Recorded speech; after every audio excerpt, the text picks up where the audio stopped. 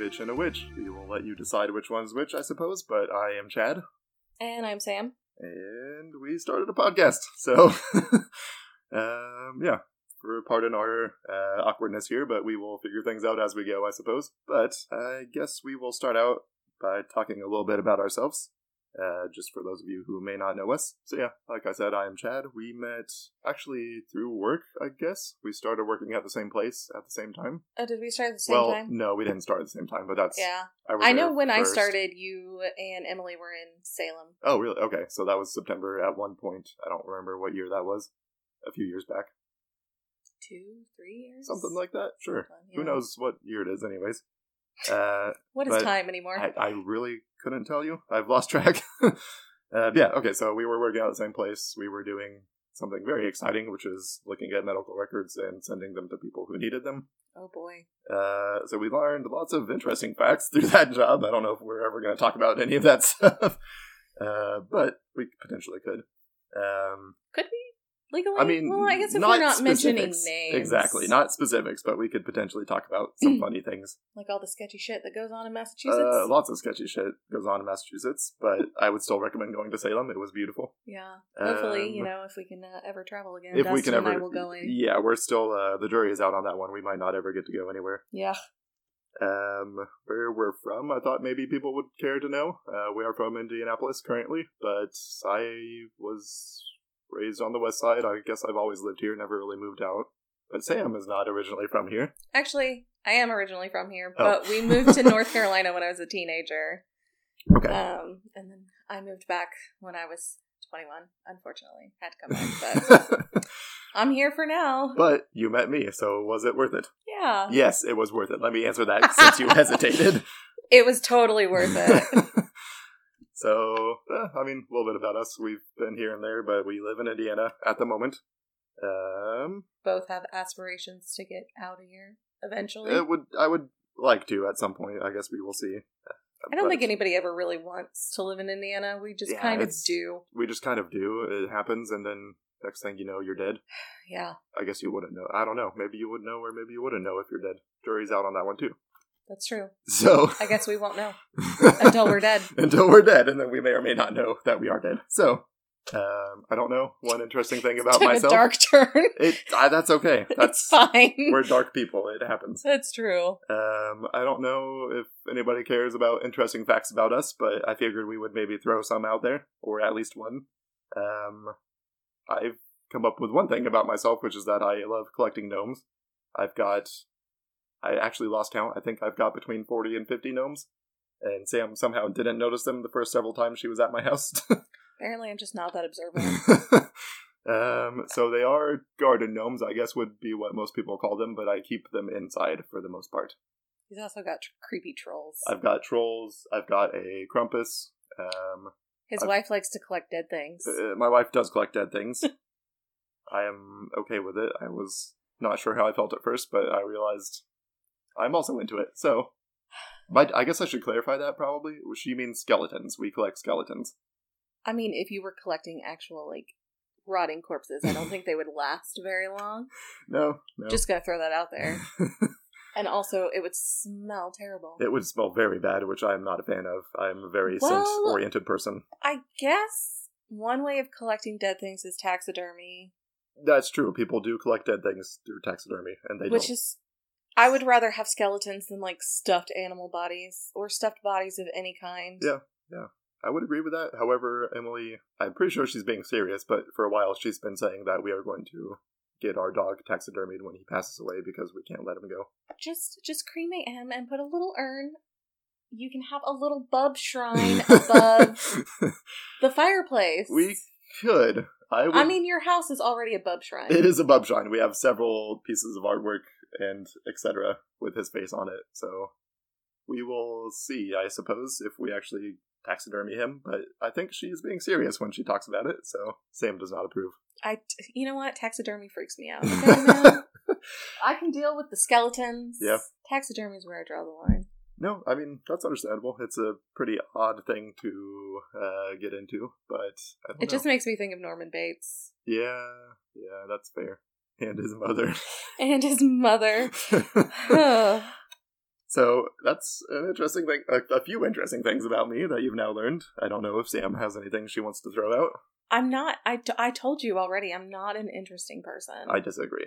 Well, what's an interesting thing about me then, Chadwick? An interesting thing about Sam is that... Other than the fact that I'm an asshole.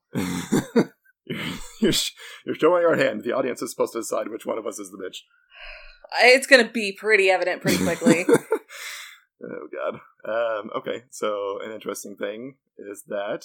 Mm-hmm. See, I'm not an interesting person. No, you are. I don't come up with things very well on the spot. Interesting fact, I'm wearing neon green eyeshadow today. Okay, you are. That is a very interesting fact. And it looks good. Oh, thank you. I might say. I hate it. Well, you're still wearing it, so you don't hate it that much, apparently. Listen, I was on a time crunch. We already got started later than we planned. Ooh, we did. That's true. That's so I was like, fuck it, I'm gonna leave. And then I was like, I'm gonna wash it off before I go to work, but I don't think that's gonna happen. I mean, okay, but I think it looks good. So well, thanks. There's my opinion on it. At least somebody thinks it looks good. My husband said it looked good. So yeah, there you go. 2 people. Yeah, I don't know if I trust his opinion though. Fine. Not yours, my husband's. No, I knew what you meant. Okay. So, should we talk about our main topic for the day? Okay. So, you want to get into it? Yes. So, what we're talking about today is going to be parasocial relationships. Now, when we were talking about ideas, this is something Sam brought up, and when she's just said parasocial relationships, I was like, what the fuck is that? And then, as we actually started doing research, and as she kind of explained what it is, I was like, oh, I know what that is. So I think that's probably something similar a lot of people are going to go through. Yeah. When you hear the name, you might not recognize it, but when you know what it is, you will probably be like, oh yeah, that's that thing. That's the name for it. I think people are definitely familiar with the concept of parasocial relationships. They just probably don't know that it has a name. Yeah, that's a good way to put it. But the definition that I found from the National Register of Health Service Psychologists says it is a one-sided relationship where one person extends emotional energy, interest, and time, and the other person, who they refer to as the persona, is unaware of the other's existence.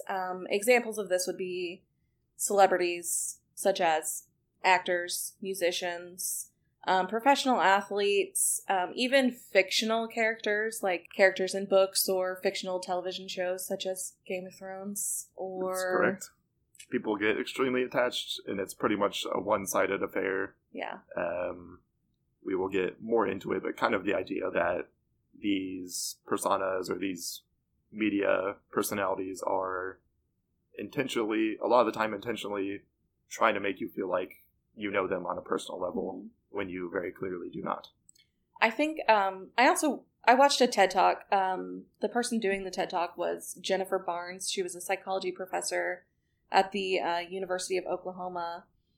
And I think that she sort of like sums it up in layman's terms the best, which is a relationship you form with someone that you don't know based on the media that you consume about that person. Yep. You know, in the case of fictional characters, it would be movie, television, books, things like that. You know, and then nowadays with celebrities, it's social media a lot of times. Before the internet and social media, it was, you know, things like magazines, like tabloids and like interviews. One of the early things that was happening from what I was reading is kind of like, so it kind of started on television. Yeah. So it was actually the term parasocial relationship was pretty much coined by 2 psychologists, D. Horton and R. Wohl. That was actually in 1956. So a lot of these things did not exist at that time point, like Instagram, obviously. So it kind of started around television, and it was a lot of like talk show hosts, essentially. Mm-hmm. You can kind of think of it where they started talking directly to the camera. That's sort of like the early stages of this. So they're talking to the camera. You feel like they're actually talking directly to you. And it just starts this weird mental game a lot of people play, whether they realize it or not, where you start reacting as if you're actually there in person. You have this actual relationship with this personality, and you know them on a personal level, and it sort of evolved from there. But that's kind of the start of it, like these TV show hosts, talk show hosts, Hollywood actors, where they became a big enough personality that they started putting this stuff out there. I feel like a really good early example would be like in the 60s with the Kennedys. Yeah, that's a good point. They really, I mean, they were the first, to my knowledge, the first big, like, politicians that people really invested in. Right. You know, because, you know, he was, like, the youngest president at the time. I think he's still the youngest person to hold the office of president. Sounds about right. You know, they were young. They were attractive to some people. I think to most people at that time. Yeah. Charismatic, good They looking. had the first baby that was ever born in the White House. I think the only baby that was born in the White House. And people, like, really invested a lot of time in the Kennedys, especially Jackie. Right. Like, I feel like she was the one that did a lot of the interviews. Very I know true. that I've seen, like, clips of her doing, like, White House tours and things like that. Right. And that's another good point. It sounds kind of obvious when you say it, but the more content you are consuming by that person, you're the much more likely you are to develop this parasocial relationship. Yeah. Another correlation they found is that it is a lot more likely if you find that person attractive in some way, whether it's like a physical attraction or whether you're just like attracted to the status or the celebrity of the person. Right. So if you're watching somebody on Instagram every single week, they post a few times, if you're closely following that person, you're going to probably develop some level of parasocial relationship with them. Yeah, especially if they post more like normal everyday things, like things that they're doing in their house or like activities that they're doing, you know, like hiking and what have you. Another way that people develop parasocial relationships is just through character development. Like if you're talking about fictional characters or television shows, you know, you see, that's what's brought up in that TED Talk that I watched too. You see like more intimate parts of these fictional characters' lives. Right. You're in their homes, you're seeing them go through, you know, like tragedies and triumphs and such things. So you really develop emotional feelings to them. When they first started studying parasocial relationships, they sort of thought about them as something that was for people who had like social anxieties or were super isolated or were trying to escape from their lives, which, I mean, that is definitely part of it for some people. Maybe you have social anxiety or you are very isolated. Humans generally, even those of us who don't really like people or are more introverted, we are social creatures by nature. We have always been that way. That's why we formed relationship. Right. That's why we formed tribes. That's why we have the kinds of relationships with other people. Right. Even if you're not good at being social, you still need some sort of social interaction. Yep.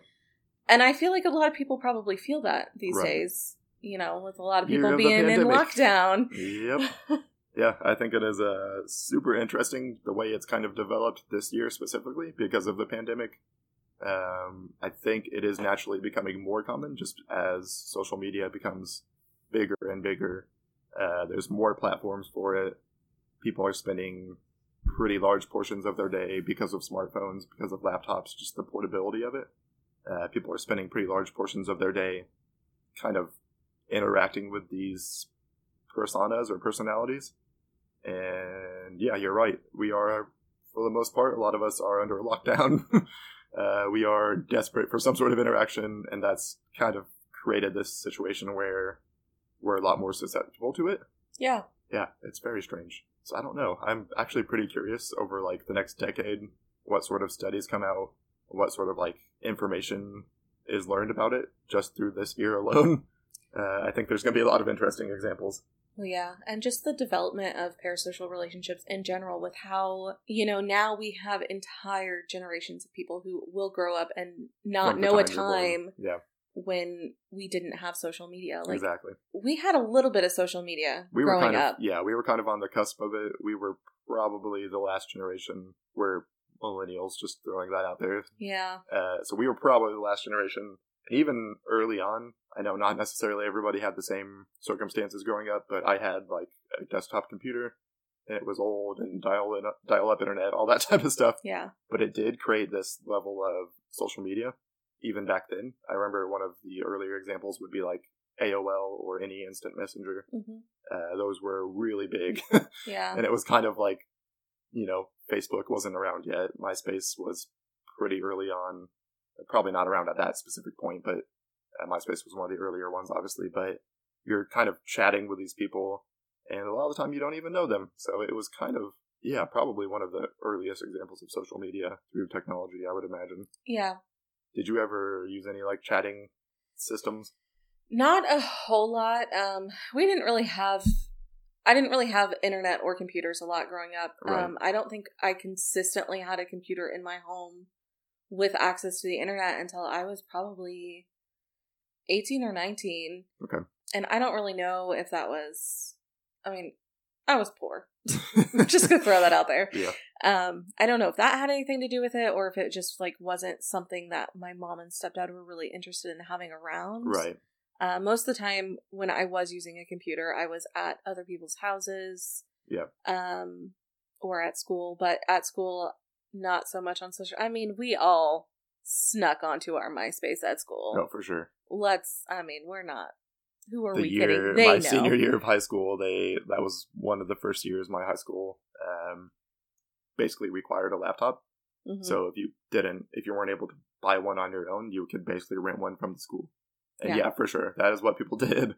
Yeah. 90% of their days they were surfing the web, playing games on your browser or social media. So yeah, it's interesting. Our age group specifically, we didn't grow up with it from the time we were born, but it was introduced to us pretty early.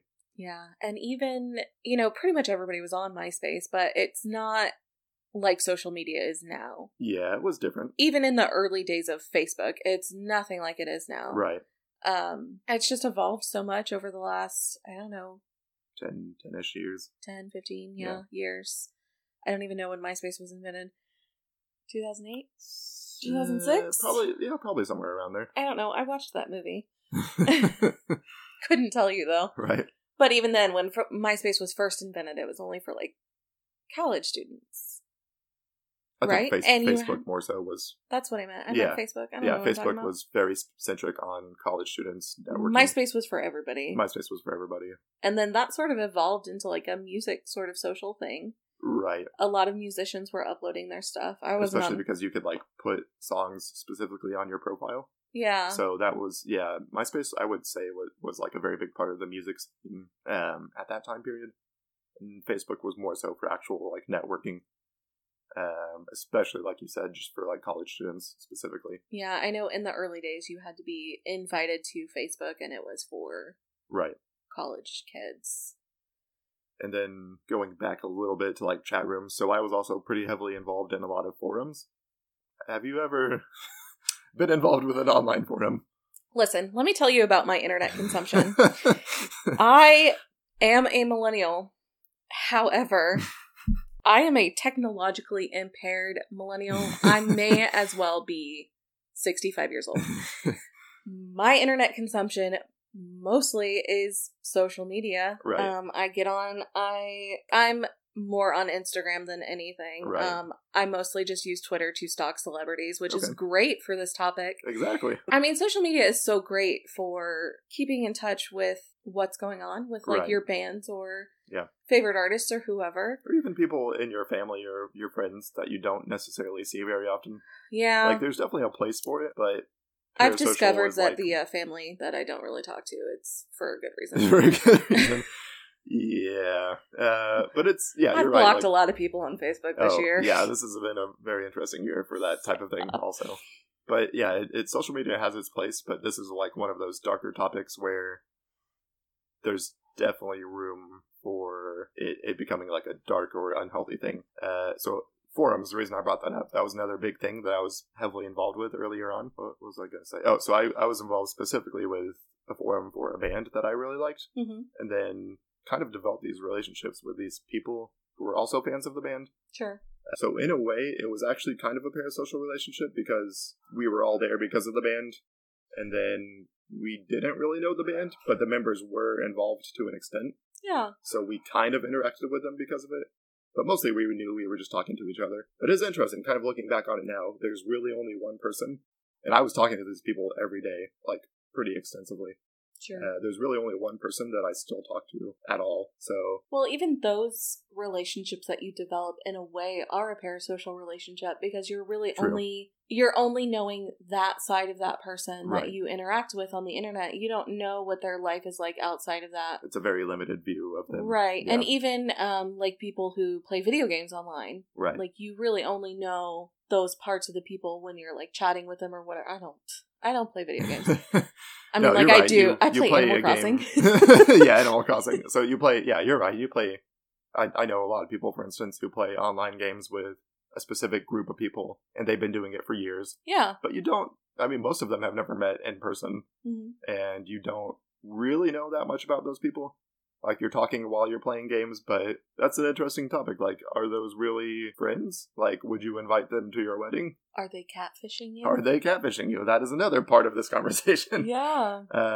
Who knows? It's hard to tell. Yeah. That one guy, I guess that goes into it. The one guy I actually maintained a friendship with, I have actually met him in person because of the music we were into. So, he's not a catfish, I can say that for sure.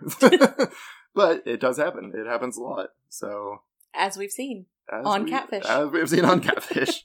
Or, actually, a more recent example is The Circle. Did you watch that on Netflix? No. It's super interesting. You should check it out.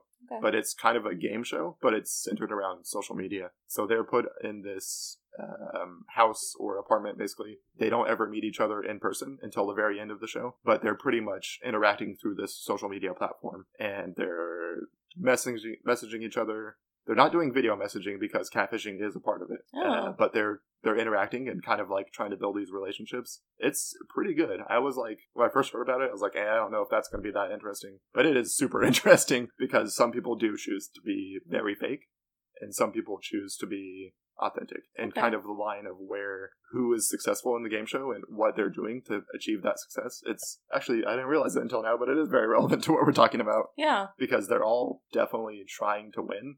Because you win money or whatever it was, and they're kind of using different strategies for that. But a lot of it is very fake. Like, you're putting on this specific persona, sure, because you think that's going to get you the most attention, basically. Right? Yeah, that's definitely very relevant. So it is a good show, worth watching. I would recommend it. The Circle. Everybody go watch it. Everybody go watch it. So if we're going to talk about more specific examples, one of them we were kind of talking about it too. Like, a lot of it actually, if you start to look into it. Like, it's pretty natural for kids shows to kind of lean towards this. So if you're looking at, like, Mr. Rogers, if you're looking at Sesame Street, Dora the Explorer, there's, like, really specific ways they interact with the crowd that kind of naturally leans into this. And it's weird. And I think pretty much as with everything else, there's going to be good examples and bad examples. But for kids shows, like, specifically, they're asking you, like, in Dora, for instance, she's on the screen looking at the camera, and she's saying, oh, where's the mountain? And you, as a kid, you're supposed to respond to that. You're supposed to interact with it directly. Yeah. That just made me think about Mickey Mouse Clubhouse. Yeah. I never watched that a whole lot, but I've, like, seen a few Me clips. neither. I've seen a little bit, because, like, my cousin's little girl was obsessed with Mickey Mouse. Yeah. And they're like, which tool do we need? Or what the fuck ever. Exactly. I don't know. You're like pretty specific questions and stuff that you're definitely supposed to respond to. I don't think it's as bad as Dora, because Dora straight up stares into your soul. Yeah. She stands there staring at you. She's blinking. a little intense. Yeah. Like, Dora, chill the fuck out. Back up. And then kind of more on, like, the real life side of things, like, so we were talking about, like, talk show hosts, and that's kind of where it originated. They were talking directly into the camera, but they also, pretty specifically, they tried to create the set in a way that made you feel like it was somebody's living room or somebody's house. So they've got these chairs that you're sitting in. They've got kind of like that sort of scenario where you actually do feel like you're in their home to a certain extent. I think it's easy for talk shows as well, because they almost exclusively, I mean, I don't know of any talk show that doesn't have a live audience. That's true. So those talk show hosts are talking to that audience, but it's recorded in a way that makes it look like they're talking directly to the person on the other side of the television. Also to the audience, exactly, yeah. So that is just very, it's all very, like, conversational. They want you to feel like you're actually there. Yeah. And it works. That's a big reason why they're so successful. Actually, on the subject of talk show hosts and how parasocial relationships can kind of go sour, there was an incident, I don't remember when this was. Obviously, it was a while ago because he was still, like, on air.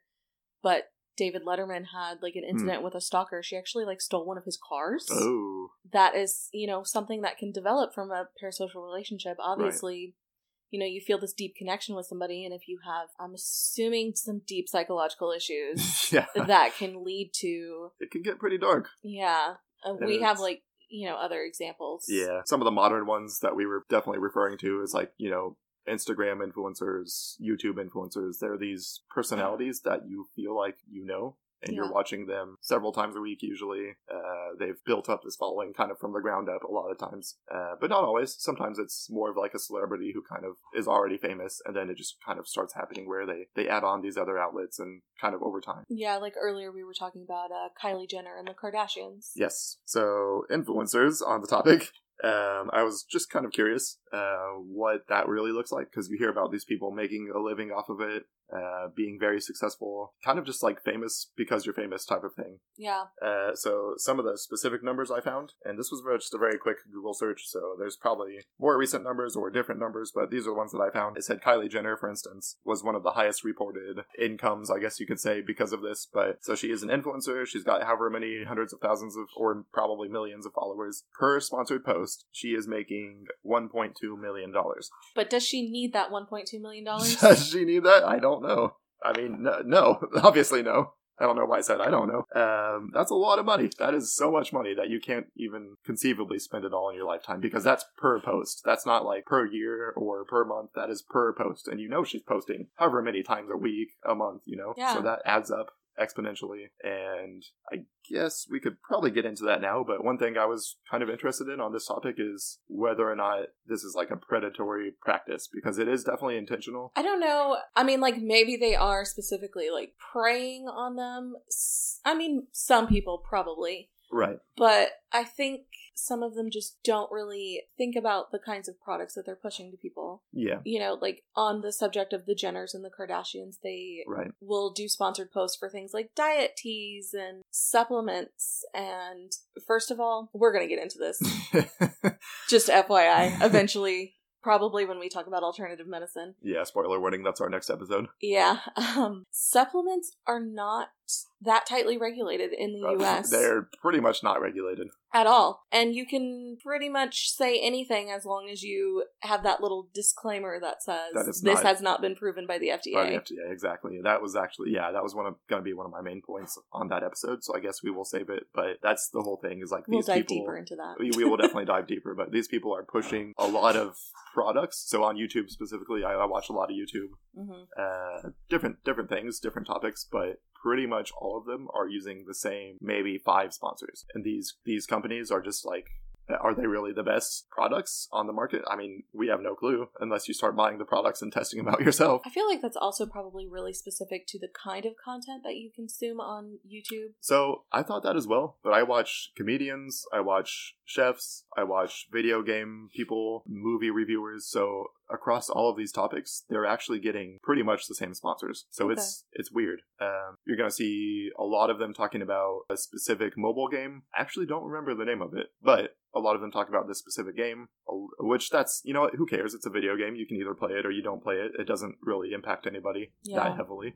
But you see a lot of them start to get into specific products. So like Raycon headphones, that is like a huge sponsor on YouTube. I don't know anything about Raycons. I've never used them personally, but they're definitely being pushed. And it's like, what were the other ones? There's a microphone that I've seen a lot of advertisements for. Now that I've actually started using microphones, maybe it's something I should look into, but I've not looked into that personally. And then more recently, I've started seeing a lot of ads for like hygiene products. So there's like a soap company, Dr. Squatch or something like that. Have you ever seen those ads? I don't think I've seen them, but I've overheard them because Dustin watches a lot of the same kind of things you watch, I assume. Like, I know that he watches like movie reviewers and like gamers and stuff on YouTube. My YouTube consumption is mostly beauty and lifestyle. Right. With like random things thrown in, like binging with rubbish and sometimes I watch Good Mythical Morning, but for the most part, my consumption of YouTube is beauty and lifestyle. Right. And a lot of those people do get the same sponsors, but they're also pushing out the same kind of content. So that's true. For me, that makes sense. And they are,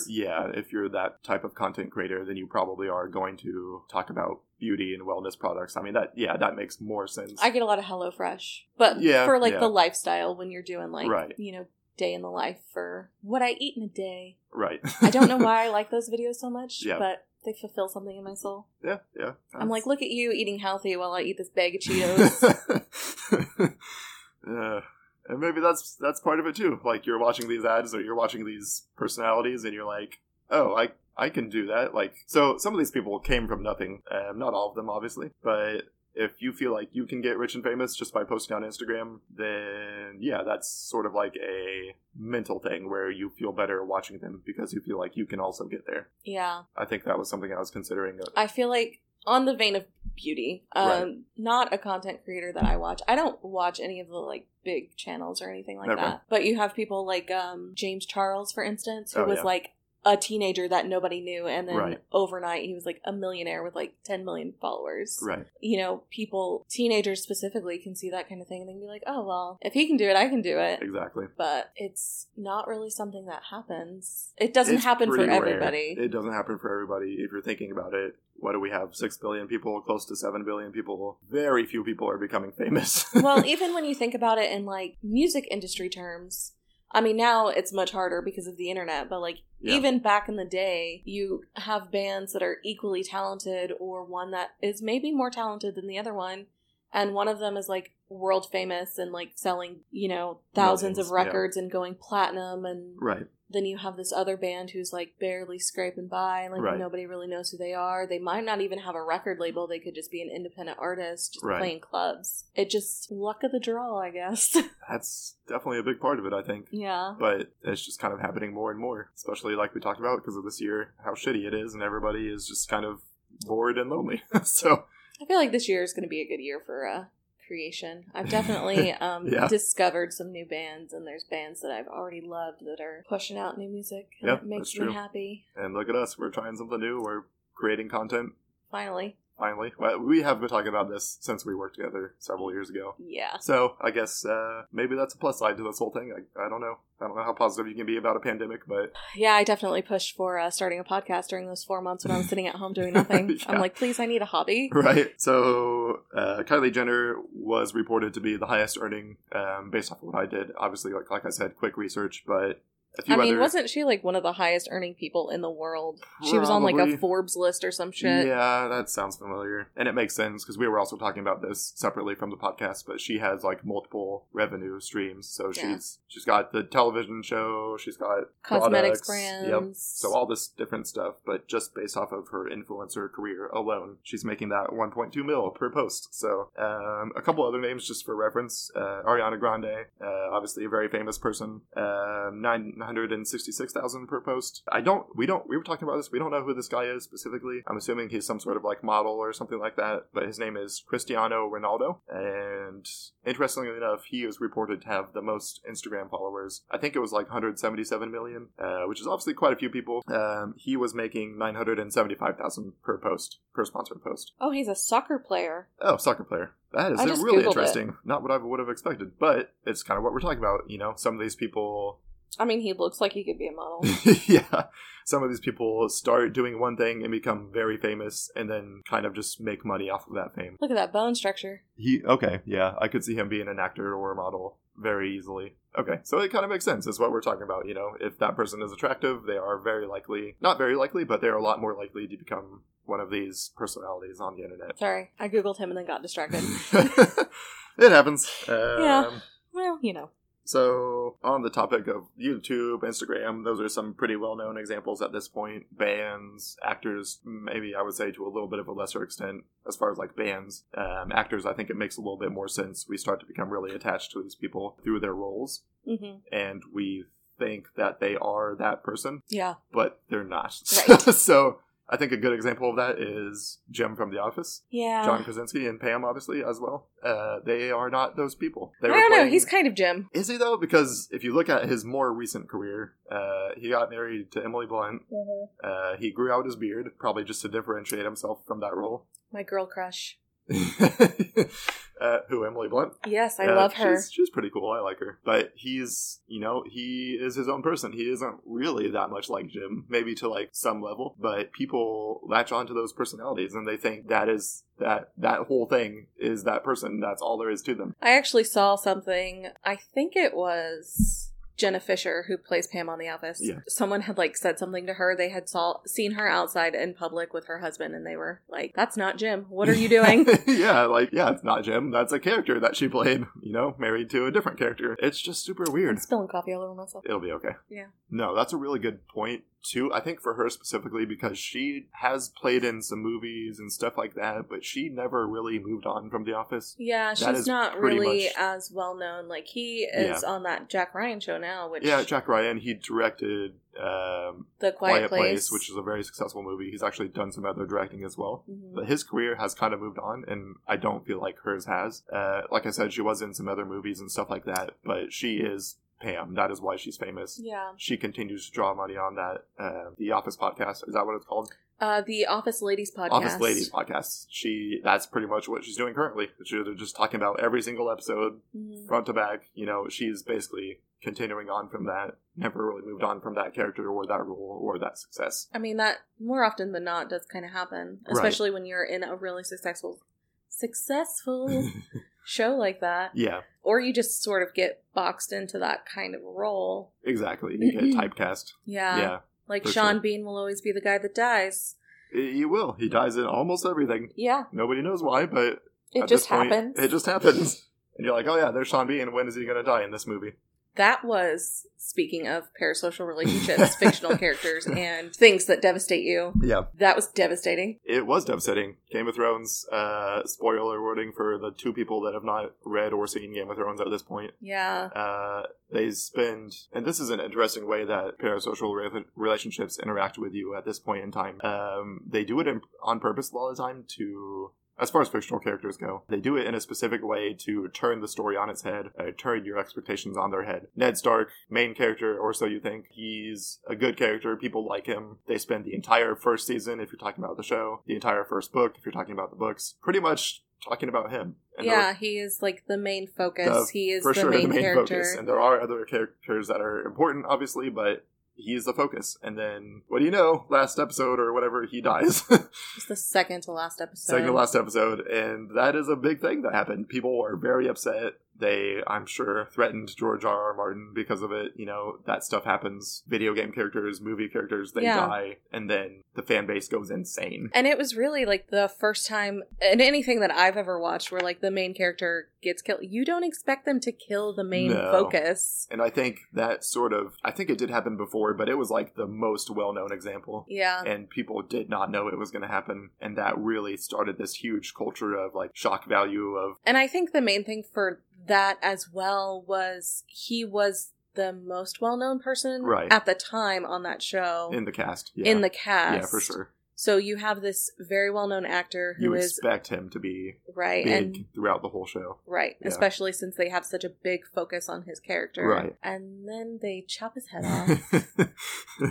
So then it's like, yeah, you feel like you know this character. We were talking about it where pretty much you're seeing... So it's a little bit easier for fictional characters because you're seeing larger chunks of their lives. Right. Like, like I was saying earlier, where you're in their lives, you're in these intimate moments. You like see, depending on the show and the sort of story arc, you see these sort of like breakdowns. Right. You're seeing a much bigger piece of the pie.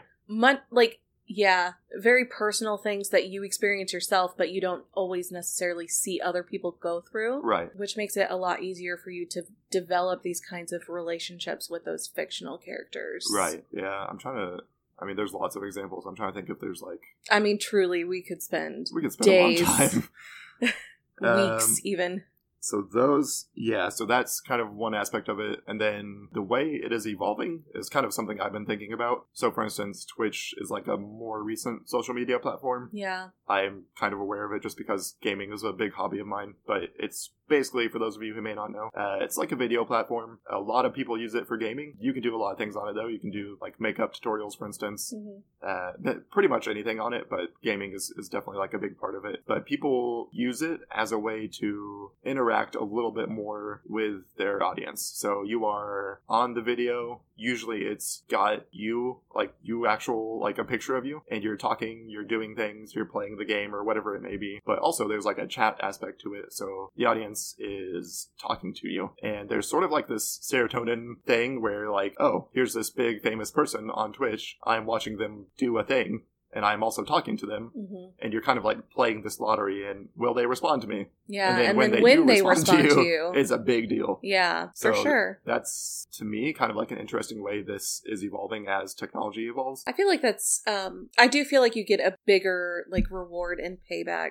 when it's live, but Right. just with social media in general, you know, if they have their messages open Right. to where anybody can message them and then they actually reply to you. Exactly, yeah. That definitely gives you like a little rush of serotonin. It's the same thing, for sure. I have actually messaged a little bit back and forth with a couple of bands that I was like very into. Mm-hmm. It's a unique feeling. Like, bands, I think, are an interesting category for this because you get super attached to them, or else I do. Yeah, I do especially. I probably get attached to bands and musical artists more than anything. Right. I think just because I feel I'm a very musical person. Like, I love music. It makes me feel some type of way. Right. And like the lyrics aspect of it, you're like, you get super attached to lyrics and you feel like they're talking about your life. Mm-hmm. And it sort of, it plays into the same thing. Like, you develop this weird relationship with a band that you definitely don't have in reality. Right. And then that's like touring, and then you go see them all the time, and then you like hang around after shows to try to talk to them or get their autograph or never get their picture. I would never. Have a couple times, not really like recently, but my family vacation for several years was to go to this music festival in Illinois called Cornerstone, and it was mostly like a Christian focused festival, so all these bands are there. Some of them kind of on the bigger side of things, so like Under Oath, for instance, that's probably one of the bigger bands. But you could pretty much go and meet these people as they're walking around, eating food. You would see them in the food area. You would see them. Actually, one time I met the singer of a band I like, and he was kind of in a hurry, and I didn't realize at first. I was like, "Oh, hey, I love you guys. I just saw your show, yesterday, and it was really awesome." He's like, "Oh, I'm sorry. I really appreciate that, but I can't talk right now. This other band is about to play a secret show." And so we both ran and went and saw the other band. So it's like, that was a big part of my life, and now I completely forgot why I brought it up. I guess just because you kind of meet these people. I think that's probably why I was bringing it up. Yeah. So you kind of meet these people, and you feel like you know them to an extent. And that's maybe even more so. Like, bands, you do have the slight possibility of knowing them in person. Whereas a lot of these people, social media influencers, famous actors, like, you're not going to ever meet these people. I will never meet Robert Downey Jr. And that is a true tragedy. It is a tragedy. I agree. So that... Even with bands, like, there's some bands that I will never meet. I recently have discovered some Swedish bands. Don't know how it happened. Well, I know how one of them happened. A friend of mine was like, "Hey, you should check out this band." And they have 3 vocalists. I'm not going to call them singers because one of them does like growling vocals. Okay. And then they have 2 clean vocalists. One of them is a man and the other one is a woman. And the male vocalist, well, they're newer male vocalists because they had a different one. Mm-hmm. He's in a different band. Okay. And I discovered that band. Through the other band. Okay. And they're based in Sweden and I will never meet them. It's a tragedy because they're not... it's hard for European bands to get big in the U.S. It is. It's not super common, and they mostly don't tour over here because it's just not going to be worth it. Yeah. So. Mostly just because their record labels aren't international. Right, yeah. So they don't have the support over here, which is a shame. Exactly. A lot of bands that I will never see live. Yeah, I would agree with that. Unless I can get my ass over to Europe.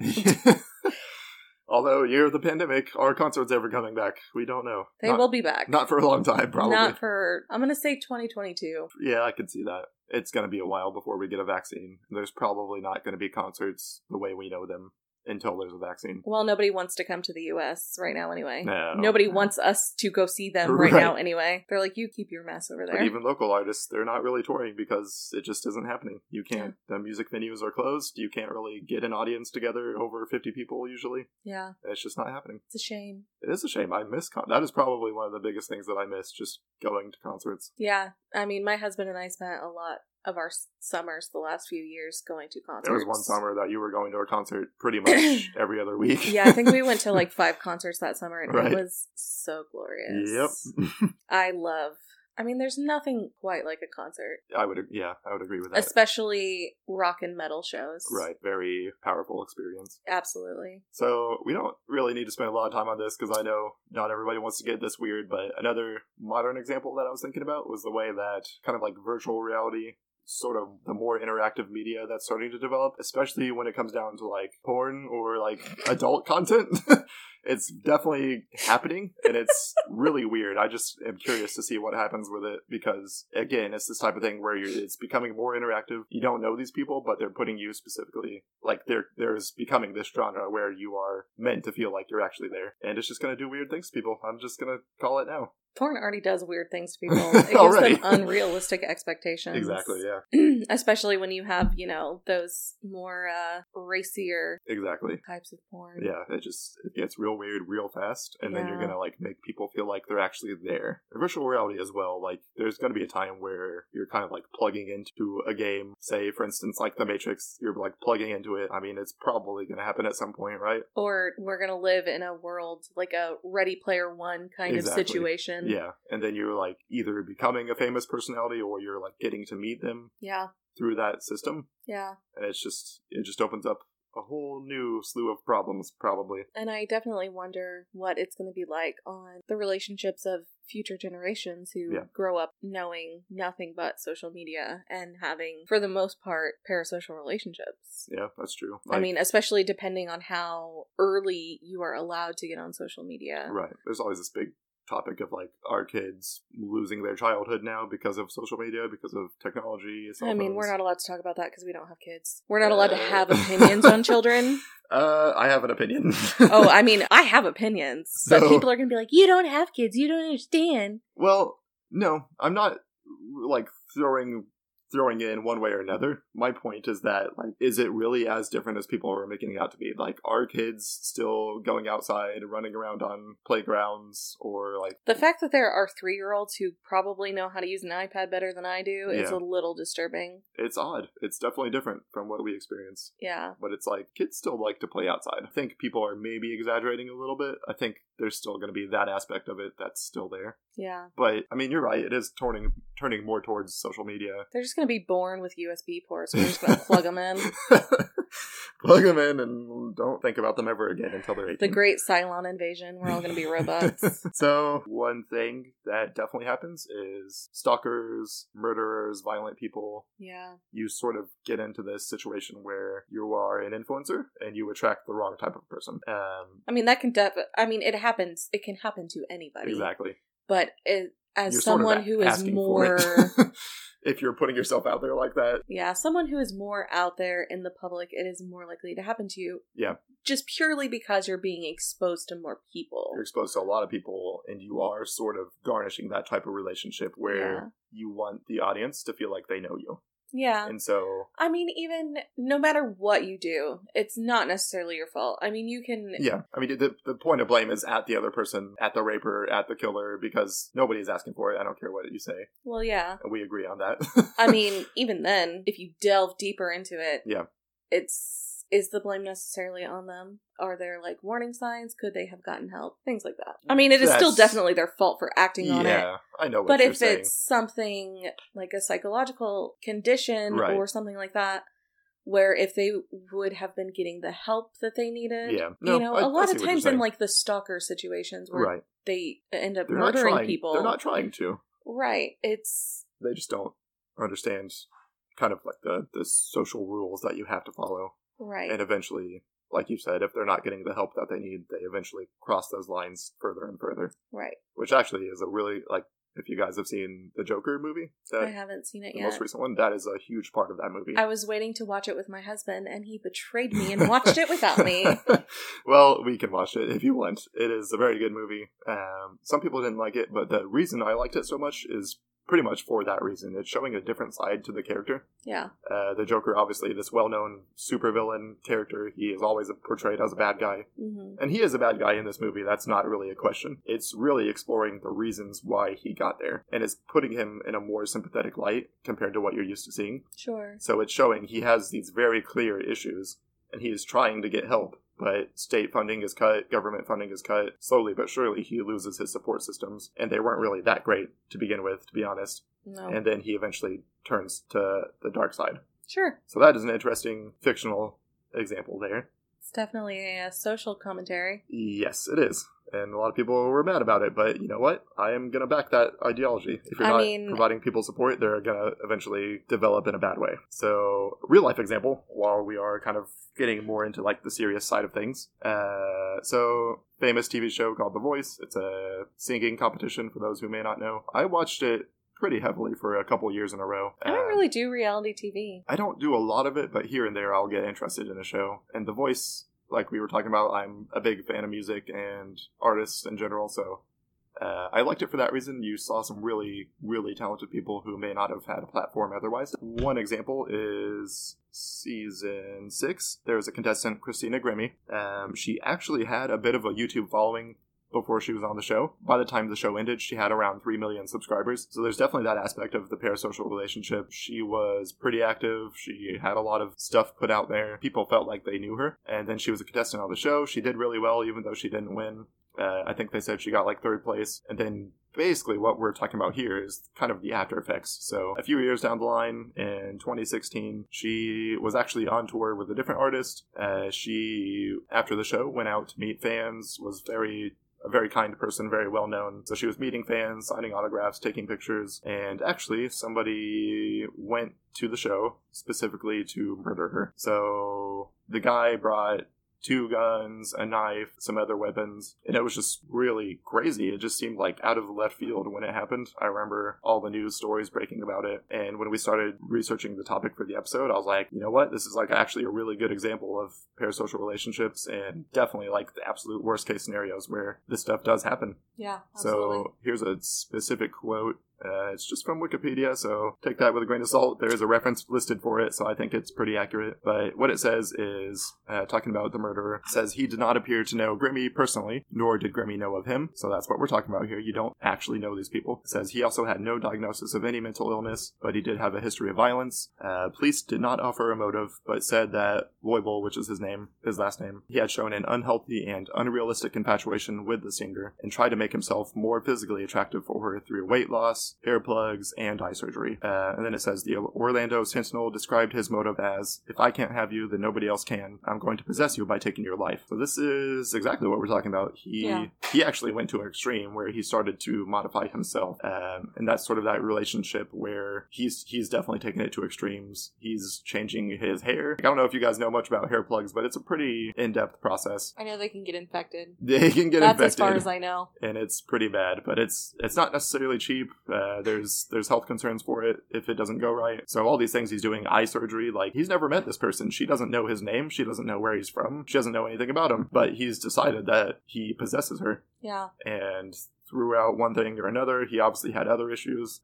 He went pretty much the worst possible option, which is he's going to go find her any opportunity he does, and he's going to kill her. And it's just really crazy. I mean, she was only 23 or something like that. I know she was really young. 22, I think. 22 or 23. She was really young. I remember it got a lot of media attention, probably because she was really young and attractive. Young, attractive, had a bit of a following. Yeah. And it's just like, nobody's asking for it. That's what we were talking about. Yeah. No matter how much of a media personality you are, she wasn't asking for this, She was just trying to do her own thing, and she was, from all reports, she was a very good person, very kind person, and this is part of it. This is part of the society that we're in, where you think that you know that person on a real level, and unfortunately, some people will take that to a very dark side of things. Yeah. So we kind of talked a little bit. I think kind of the flip side of that is that there are influencers that do actively try to prey on their audience.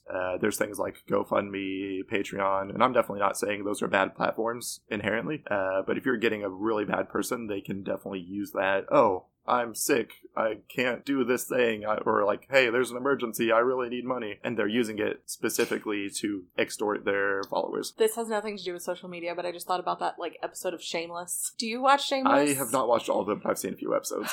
Well, there was this one episode where Frank, I'm trying the to dad. Yeah, the dad. And this is the US version of Shameless. I don't know if it's the same in the UK. So it's a show about serious hustlers, for those who don't know. They are like... They're sketchy. They're running scams all day long. All the time. Every single one of them, even the young kids. I'm trying to think of the specifics, but it had something to do with, I want to say the Make-A-Wish Foundation. Oh, I would believe it. That sounds on brand for that show. He was trying to run some sort of scam about involving having cancer, and when he realized it wouldn't work for him, he convinced his son that he had cancer, that the little boy had cancer. Right. So that he could basically take advantage of that situation. Yeah. I think it had something to do with, like, he was at the bar and he saw a news story. I might be getting this confused with another show. I mean, it sounds like Shameless. I mean, there was a plot line about this because he, like, shaved his head and was, like, giving him vitamins and convincing him that it was his cancer meds like, sent him to a camp for cancer kids. Oh, no. Yeah, but that just made me think of that little scam. Yeah, exactly. I mean, it happens. I mean, and that shit does happen in the real world. That's not just, like, they didn't just make that up. Right. Yeah, it happens for sure. And then, yeah, that was pretty much it as far as, like, outcomes I was kind of interested in talking about. I think stalking is one of the biggest, and then that can definitely lead to bigger repercussions, like sexual assault and murder, as that case was. Yeah. And by the way, I don't know if anybody cares, but he ended up killing himself directly after that altercation. So he wasn't captured. Nobody really got to interview him, try to figure out what he was doing. This is just stuff they pieced together afterwards. So yeah, he killed her, and pretty shortly afterwards, when he knew he wasn't going to escape, he shot himself. I feel like that's pretty common in those kinds of scenarios. It is, yeah. Where they end up murdering that person and then killing themselves as well. Right. And most of the times when it leads to actual murder, it's like they have felt rejected by that person in some way, and it's like if I can't have you, nobody can. Exactly, yeah. Kind of situation. Which leads me into the last kind of point I wanted to dive into, which is like, how much do celebrities or media personalities, how much do they really owe us, if anything? And should they be authentic, or is that, like, if you're gonna, in my opinion, is that every performer, I mean, that's what they're doing. They're performing. Yeah. Even if it's to a small extent, even if they try to be as authentic as possible, there is an aspect of that is fake, that is designed or manufactured. So that's kind of something that was interesting to me, and we've talked a lot about it, but these people, even as much as you think that you know them, it's very one-sided and it's very limited what you're seeing. They're making one small post where they're in their house, and suddenly you feel like you know everything about them. And they're only showing you, like, very small portions of their lives. Right. Like, one example is this person that I follow. She's, like, said a lot of things about how people talk about her relationship because her husband is very prevalent on her social media as well, and you know, how they're perceived as having this perfect relationship. Perfect relationship doesn't exist, first of all. I mean, nobody's perfect, so obviously your relationship is not going to be perfect. Right. And how people get these unrealistic views of their life, and then they correlate that to their own life, where they feel like, well, this is how it should be. Like, why am I not this happy with my husband or my partner in general? Mm-hmm. Why isn't my life this way? Or this is how I should be living. Things like that. Yep, exactly. It's super weird because it also, not always, but quite often, it leads to backlash or cancel culture, where something comes out about one of these people and it's kind of going against the grain of what you think you know about them, and that creates this huge backlash. But the reality is, you don't know them. You don't know what they're actually like. You're seeing their performance. I feel like one really good example that's pretty relevant now is a lot of celebrities and people on social media have been more vocal politically. Exactly. And a lot of people, you know, if they don't align with your political views, it makes you feel some type of way. Right. A lot of backlash about that. And, you know, first of all, people are allowed to have a different opinion from you. You know, that makes them feel sort of betrayed in a way, or like they're not the person that they thought they were. Right. Because you, like we said, get this picture of that person in your mind. You bought into this and you kind of assume that they are more like you. Right. I guess is kind of how it is. Yeah. And then when you find out that they have a different opinion than you do, or that their life isn't how you thought it was. Right. Then you really, you know, in some cases, you get offended. And some people get offended. Some people will even, like, attack them on social media. Oh, yeah. You know, it's just, like, pretty much taking it personally, which is kind of the whole thing. Like, you don't know them on a personal level, you think you do. Yeah. And there's a very fine line there, and people don't know how to keep it separate. I was kind of looking into this issue, and one artist I'm a huge fan of is Lana Del Rey, singer, poet, that type of thing. And kind of the whole idea that authenticity, a lot of the time it's expected out of artists. I just don't really think that that's fair. So that's not her actual name. Her name is Lizzie. And she tried to kind of launch her music career when she was pretty young. And it just wasn't really working out super well. She wasn't really getting that much of a following. And that's pretty much when she decided to rebrand. She changed her stage name to Lana Del Rey, kind of changed her appearance a little bit, kind of made this specific persona. And I wasn't like a huge fan of her at that time. I just didn't really know much about her, but there was apparently like a big backlash initially because people were calling her out, calling her fake, calling her inauthentic. So that's just kind of an interesting aspect of it that I was thinking about as we were researching this topic. And honestly, when you think about it, even if she hadn't have created this new persona, if she would have continued who she was and gotten to the level of fame that she's at, people would still assume that she's not being authentic. Exactly. Like, even when you are being like truly authentic, people assume that you're being fake. Right. Or you're hiding something, or you're lying about some sort of part of your personality or your life. Anything. Nothing you do, they will find some reason to nitpick you. Right. Anything you do when you have a huge social following, people are going to try and tear it down. Right. And that's, the article I was reading on The Guardian, kind of outlining some of these issues about her specifically. I definitely not going to read the whole thing, but here's one little tidbit that I thought was really interesting. So it says, cultural critics say genuine authenticity is almost impossible to achieve. The whole idea of authenticity is elusive. It is in many ways a complete illusion. So that was said by a pop culture expert at a university. So kind of just this idea that I've really been pondering since we started looking into this is, they're not authentic. They're a persona that they've pretty much decided to act that way because it's who they want to be seen as. Mm-hmm. And just kind of like we were talking about, it's a very small part of them, So in real life, they are not that person. They're their own person. And like we were talking about before we started recording was, this isn't new. This has been going on since celebrity started, basically. Back in like the 30s, in the sort of golden age of Hollywood. Most of those people were going by stage names. Exactly. Marilyn Monroe was not born Marilyn Monroe. Marilyn Monroe was not even born looking like Marilyn Monroe. Somebody saw her picture, got a hold of her, changed her name, made her bleach her hair, and she became Marilyn Monroe. Exactly. So it's not like this is a new thing that people are doing because of social media or because... Yeah, it's been around. Forever. There's other examples like Lady Gaga, David Bowie. Like there's lots of examples out there, but... No, I think David Bowie was his authentic self because he is an alien. No, I mean, that's probably more accurate than the other ones, but he did change a lot through the years, and he did, he experienced a lot of things. He's a super interesting person, but it's like he is a performer. He is putting on a show. And Lady Gaga changed, that's a stage name, obviously.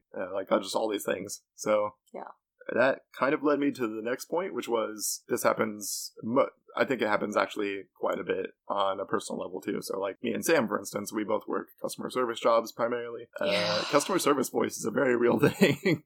When I'm talking on the phone to a person who is calling me, it is not my actual voice. It's not my actual attitude or personality. And I don't know who my customer service persona is. I don't even know where she came from. I don't know where she came from, but that's it's kind of interesting to me. Like I've noticed that my voice goes up an octave when I'm on the phone. It does. Yeah, absolutely. And that's like, is that perceived as nicer? Like, what is going on there? But I do it too. And it's like, you are creating this character because it's expected of you. That's how I earn my living. I've got to be this person, no matter how much I want to tell this person to fuck off. Yeah, if you talk to me on the phone when I'm at work and I'm being nice to you, it's because I'm getting paid to be nice to you. Yep, exactly. So it's like, how can we do that? And Sam and I are both introverts, so I don't know. Maybe that's less of a thing for extroverts, but even if it's like at a party or at a social event, we have to kind of become other people for Maybe that's why we find our jobs to be so exhausting, because we're using so much mental energy trying to pretend like we are a people person. To be nice and to be outgoing. Yeah, I mean, that's part of it for sure, but I know